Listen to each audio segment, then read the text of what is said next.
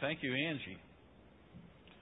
Today, man, I've got the bulletin, and Greg reminded me Baptist Men is not going to meet on the 3rd like it says in the bulletin. It's supposed to be on the 10th, so I'm going to do away with that little paper. And I got another little paper here. It said, a friend handed this to me. It says, "Now go, I will help you speak and will teach you what to say." And that's exactly what God's done in my life this week, and I hope to share it with you through the Scriptures today. And it's a familiar passage of Scripture. We've been on the Sermon on the Mount, the pursuit of happiness, and it's found in Matthew 5 and verse 12. So if you want to turn there, and I'm going to lead us in a word of prayer. So if you would, just bow with me. Heavenly Father, man, we just humbly bow before you. You just weren't the God of the back then and now. You're the God of today. And dear my Father, I just pray that your word might come alive to us today, that your Holy Spirit would be working in this building, working in our lives, where we might be enlightened to what you have to say to us today about the pursuit of happiness, about our lives being fulfilled in the purpose that you created us for. And dear my Father, I just pray that you just give me the clarity, and I claim that promise in that Scripture, dear my Father. As you taught me things this week, I just pray that I'm able to reveal, I'm able to be transparent, dear my Father. Use your servant here today. And dear my Father, I just pray that you just be at this church service. And more importantly, dear my Father, somebody out here doesn't know you. I just pray that your words will be crystal clear to them today, and they might act on these and get that relationship restored with you. In Jesus' name I pray. Amen. So turn to Matthew chapter 5. 5:12.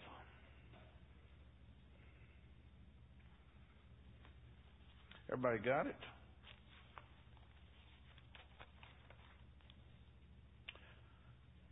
All right. Dwayne appointed the Scriptures, so I just was the one that got to study them. So it was pretty weird when Dwayne asked me to preach. I said, well, I guess I could. I don't normally get to, but yeah, I'll take that opportunity. But strange thing was, 2 weeks ago, I just got this Scripture and we studied it in the youth group on Sunday night. So I was just amazed at how God works, and I got to study it a little bit more in depth, and hopefully I get to share my heart, and hopefully I get to share what the Scripture reveals today, okay? So Matthew 5, verse 12. Here we go. You are the salt of the earth, but if the salt has become saltless or tasteless, you cannot be made salty again. It is no longer good for anything except to be thrown and trampled upon the feet of men. You are the light of the world, a city set on a hill that cannot be hidden. Nor does anyone light a lamp and put it under a basket, but on a lampstand, and it gives light to all that are in the house.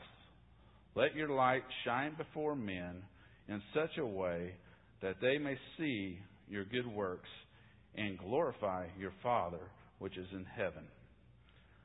Amen. Real quickly, the big thing here is you are the salt of the earth. I took off. Normally you think of salt, you think of what? Table salt, that type of thing. We did that. And table salt. And that really applies to this verse. Can you think of some characteristics? You are the salt of the world. I stole some salt, or got some salt at McDonald's today, a whole pocket full. But salt's very readily available to us. Man, you go to McDonald's, you go to any restaurant, salt sitting out on the table. Back then, salt was a real commodity. They used to get water out of the Mediterranean Sea, put it in these big flasks, and let it evaporate. And the stuff that was left over was salt. And there were some impurities in it. And I think that's where it's useless. But salt is very stable. Sodium chloride. very stable compound, okay? It stays together pretty good, okay? But sodium chloride, if you let this stuff sit around, it doesn't lose its saltiness. So I was going, I wonder what he meant by that. And I was going, salt. We are the salt of the world. And I was going, wow, how is salt ineffective? It's just like all these salt packets at McDonald's. I saw a lot of people at McDonald's.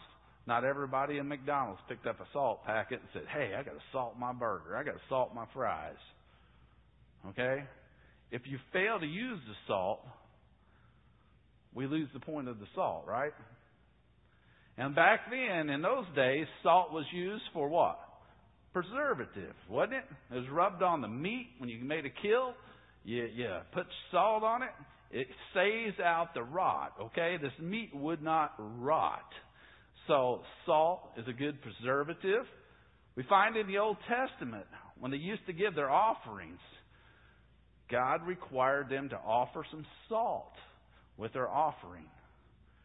I was going, wow, that's peculiar. That is unusual. But he did that because it'll last forever. He said, you are my people. And he just didn't mean for here and now the whole time. What makes us a people of God, a people of Abraham's race, isn't our lineage. I've been born into it like the Jews thought. It's because we all have faith like Abraham had. Right? We have faith in God. So he preserves that generation. We are part of that family, okay? So that salt is special in that way. You all are going, wow, I know a lot about salt, but is there more? Glad you asked. I've just found this out this week. Studying some more through my commentaries and stuff, I found out salt is also a little different. In this passage of Scripture, I didn't know it, but in the Greek, the salt of the world was a metaphor for wisdom. You are the salt of the world. I said, wow. I didn't know that about the Greek, but studying the Greek, that really made a lot more sense to me. And I said, hey, let's look at the other passages in the New Testament and see if that holds water. Look at this. Salt being wisdom, mind you. I found a couple other passages in the New Testament, and I said, wow, this could really hold light. Colossians 4:6. Turn there with me. You got it? Colossians 4:6. Let's read it here. Let's start with verse 5. Consider yourself with wisdom towards outsiders, making the most of every opportunity.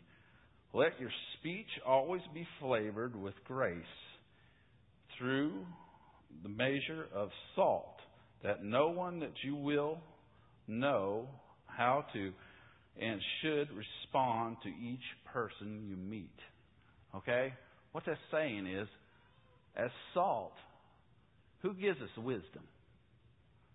God does. Who gave Solomon all the wisdom? God did. Who gives me wisdom? God does. When I open His Word, who gives me insight into Scripture? The Holy Spirit. God does. Amen? So you see there how that's used as wisdom. Look at your Scripture in Matthew. It says, you are the salt of the earth. You are the wisdom. You are here put on a corrupt world to preserve a dying world. All right? To make it better.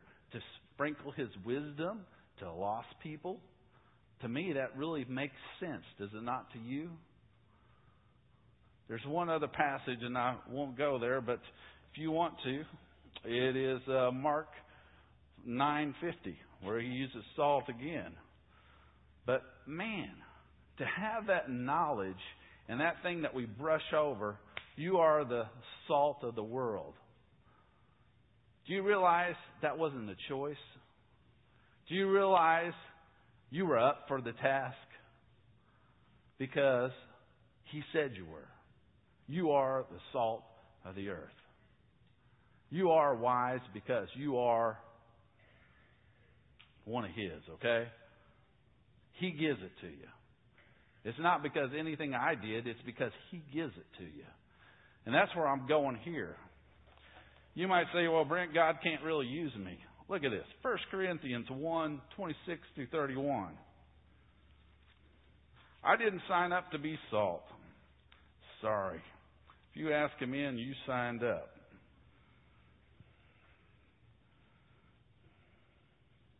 I don't know how Dwayne reads up here. The older I get, man, it's kind of tough. For consider your calling, brethren, that there were not many wise according to the flesh, not many mighty, nor many noble, but God has chosen the foolish things of the world to shame the wise. And God has chosen the weak things of the world to shame those things such that are strong. And the base thing of the world and the despised God has chosen the things that are not, so that He may nullify the things that are, so that no man may boast before God, but by His own doing are in Christ Jesus, who became to us wisdom from God, righteousness and sanctification and redemption, so that just as it is written, let him who boasts, boast in the Lord. I know it's hard to hear me read that, but it's not us. We are His creation. Here's where I'm going with this. As I think of salt, I think of the Creator. He's here talking to this group of people about happiness, about having purpose in your life. And He says, you are the salt of the world. And these people are going, no, we're not. Man, it's the scribes and Pharisees if it's anybody. No, you are. You people that know me, you people that are my disciple are the salt of the world. And He's going, no, that can't be. What did Moses say when God wanted to use him? No, I'm an unlearned man. I can't talk. I can't do it. Hey, He says that's the exact people He wants. Because people are going to know that guy can't do it on his own. He's going to have to trust in somebody. You see, by you being the salt, by you being that out there, people are going to know it's not your wisdom. It's not my wisdom that makes me smart. All right? It's Him. It's His wisdom. That's how I live life. That's how I flavor this world. When you're cooking, you put salt in to bring out the flavoring, don't you? Hey, in the world, we need Christians in there to flavor the world, to bring it out. That we are God's creation. That we need a relationship with Him. And then He says, you are the light of the world. He uses the same R. He didn't ask if you wanted to be the light, okay? There was no asking about it. He said, you are the light. I found this neat. Where's the light first mentioned? Genesis 1, 3, and 4. He made light. He knows a lot about light. And then He said, you are a city up on the hill that reflects. I think of us as the body of believers. All these lights put together. And one thing a light does is it gives off light, it illuminates, it dispels darkness. And He says, for you guys, if you're really mine, you're going to give off a light. You shouldn't go hide it under a basket. And I thought, wow, how many times do you really need a light? Do I go, wow, where's the basket? I got to hide my light. No, trust me, the youth were on a camp out, and a big storm came up, guys, didn't it? And we were all in this cabin. It was dark outside, And wham, bam, there was no light. It was gone.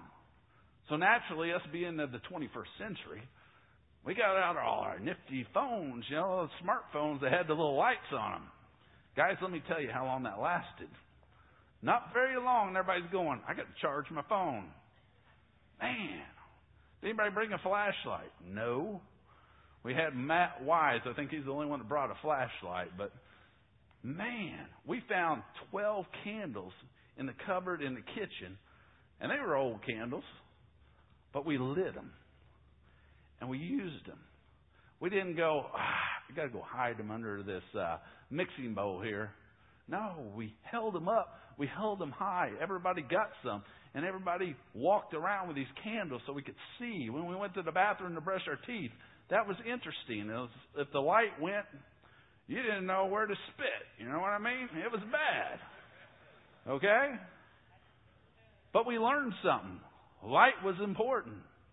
It was awful dark out in the country with no lights. God taught us something. He doesn't want any secret Christians. No disguise by hiding your light. If you're person enough to say, hey, Jesus Christ lives in my life, show it. Show it. And we did Disciple Now. One of the tests for me walking the Christian life, what's my fruit look like? If I'm saying I'm an apple tree, am I producing apples? If I say I'm a cherry tree, am I producing cherries? Guys, it's not my job. It's not Dwayne's job. It's not your job to judge other people's fruit. But each one of us need to see the light that we're putting off. Amen? Because there's going to come a day when you have to answer. And I think that's what he was saying. You are the light of the world. I gave you this responsibility. You are the light. Dispel the darkness. Go out and show people. Go out and illuminate. I got a neat story. This big aircraft carrier was coming through this unfamiliar part of water. The captain, or the main guy of the ship, man, very proud, very nice guy, He's telling one of the little privates over here, I see off in the distance, there's a ship out there. I can see his light. He needs to change his course. Radio ahead and have that guy change his course, because we're not changing our course. We're going to keep it straight. And so the private gets on the radio and he radios the other ship or whatever out there, makes contact, flashes the lights, makes sure that the other ship knew, and he flashed back, I'm not going to change my course. Oh, this made the guy mad, furious. This is a U.S. warship. We are not changing our course. Please change your course now. And he's approaching it. And he flashed back. He's not going to change his course. And, oh, man, this is making that captain so mad. He's just going, I can't believe this guy's actually going to make us change course. We're going to collide. And about then, the other light in the distance was getting closer. He flashed back, I'm a lighthouse. Change your course. As Christians, people, sometimes I think we're more like the captain.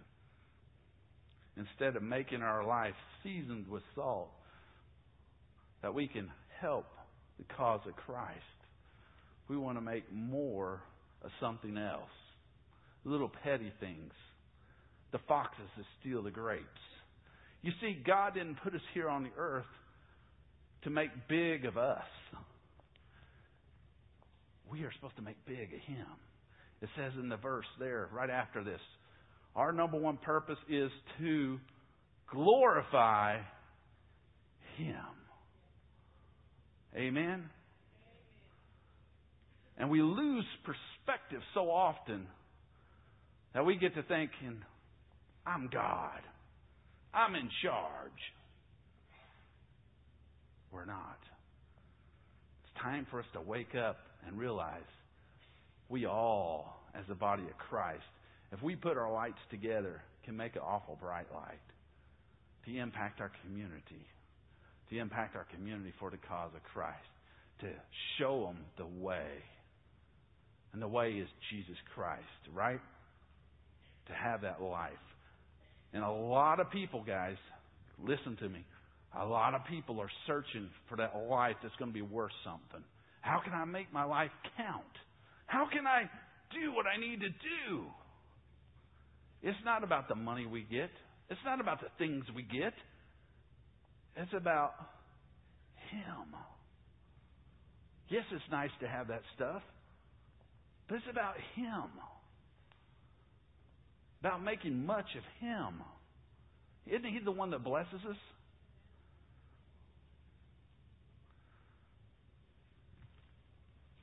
Getting down there to glorify Him is what it's all about.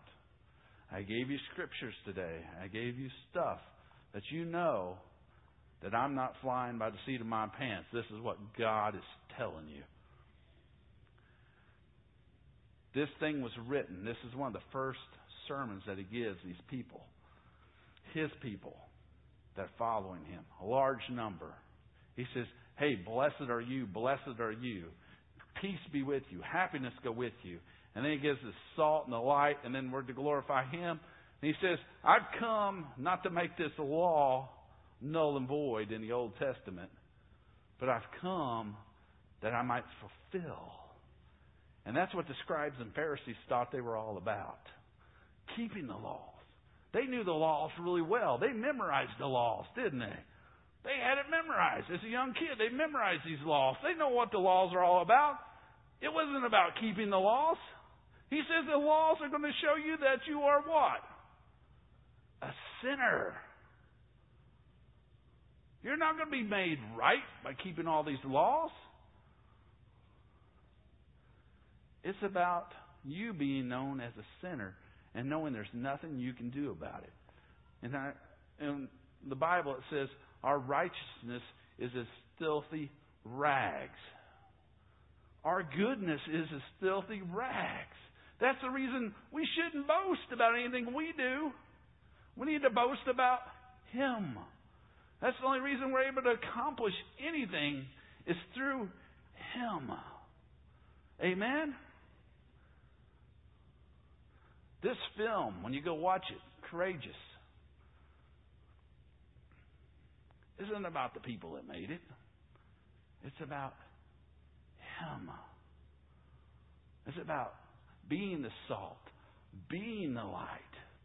That's the reason I want you to get pumped up for this Bible study. Because so many people in our realm we live with are searching for a purpose, searching for some significance. And the only thing that's going to bring them significance in life is Jesus Christ. Amen? By glorifying Him. We lose it so often that we can't see it. There's missionaries that lay their life on the line because they make much of not themselves, but of Him. They don't get all tied up with all this American stuff. But it's easy to get entangled in the American dream. The American dream, isn't it? How many of y'all read the Radical book?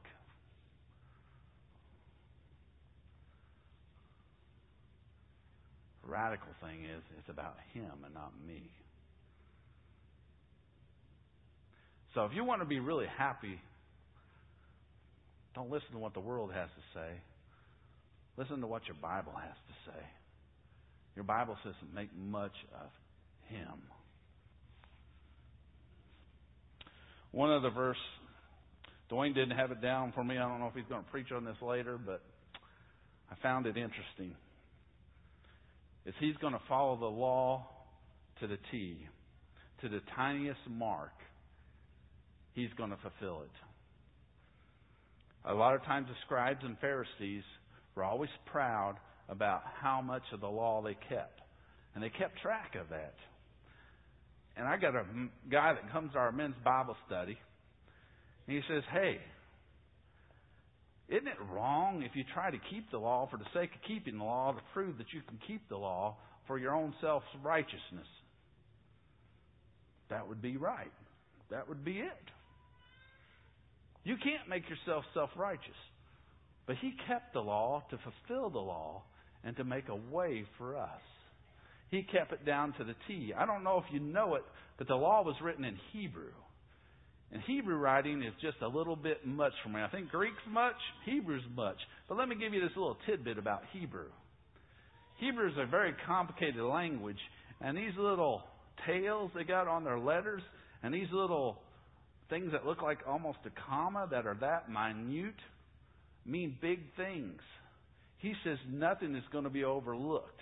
All this stuff the prophet said, all this stuff that I said about myself, I'm going to fulfill. And that's the way it's going to be. You guys won't be able to. And what's the law for? To prove that we are sinners. Romans 23 says, for all have sinned and fallen short of the glory of God. I don't care how much you think you can live the law, you cannot live the law. We are sinners. We have failed. And He says, I come to fulfill it. And by fulfilling it, He sets us free. He gives us His righteousness. So when God looks at us, He doesn't see a sinner if you know Him as your personal Savior. He sees His Son in you. Isn't that awesome? You are heirs. You don't have to be of the Jewish lineage. You are heirs because you're a believer. Amen. And that's where the faith, and that's where Abraham ties in. Abraham, we are Abraham's people because of our faith we have in Christ. Amen. That's it. So if we really want to be happy, and we know that we are, we need to be the salt. We need to be the light. I want you all to say it. We need to be the... Very good. And that salt just doesn't mean table salt, okay? We sprinkle a little bit on. Okay? That means He is the wisdom that lives in us. And that's how we live our lives. And He's the light. One of the cool things I saw on light, and I forgot to share this with you when I was talking about light, is, man, when I was younger, I used to go out hunting coyotes. You always got these bright lights. And every one of these bright lights had a rating on them. They didn't tell you the wattage, but the neat thing was they told you how many candle it would make them produce that light. And I thought, wow, that's cool. And you get these lights of 100,000 candle light power. And you hit that thing on, wow, that thing really shines. And then you get these ones that are 1 million. And man, how far they would shine. That was just awesome. But do you know, one little light dispels the darkness. One little light can do that. He gives us that kind of power in our lives to dispel darkness. A lot of times we don't think we got the power, but we do if we have Jesus Christ living in our heart. He is the power. He is the salt, and He is the light that lives in us. And it's more than an outward appearance, guys. It's an inward thought process. You're going to see that as Brother Dwayne preaches the rest of this. It's a battle on the inside. Not just the outward appearance, but a battle on the inside, getting your heart right with God. And that's how God talks, doesn't He? He talks to a still, small voice. We have to get our ears right up to His lips so we can hear Him talking to us. Okay? That's how He talks in that still, small voice. Can He get your attention? You better believe it. But so many times in the Bible, He says, those that have ears, let them hear. So many times we block the message. We run over it. We don't take time to season ourselves with what He's really talking about. Today, I hope you saw how He was talking to us in Scripture, how to be the salt and how to be the light. Amen? All right. If you would stand.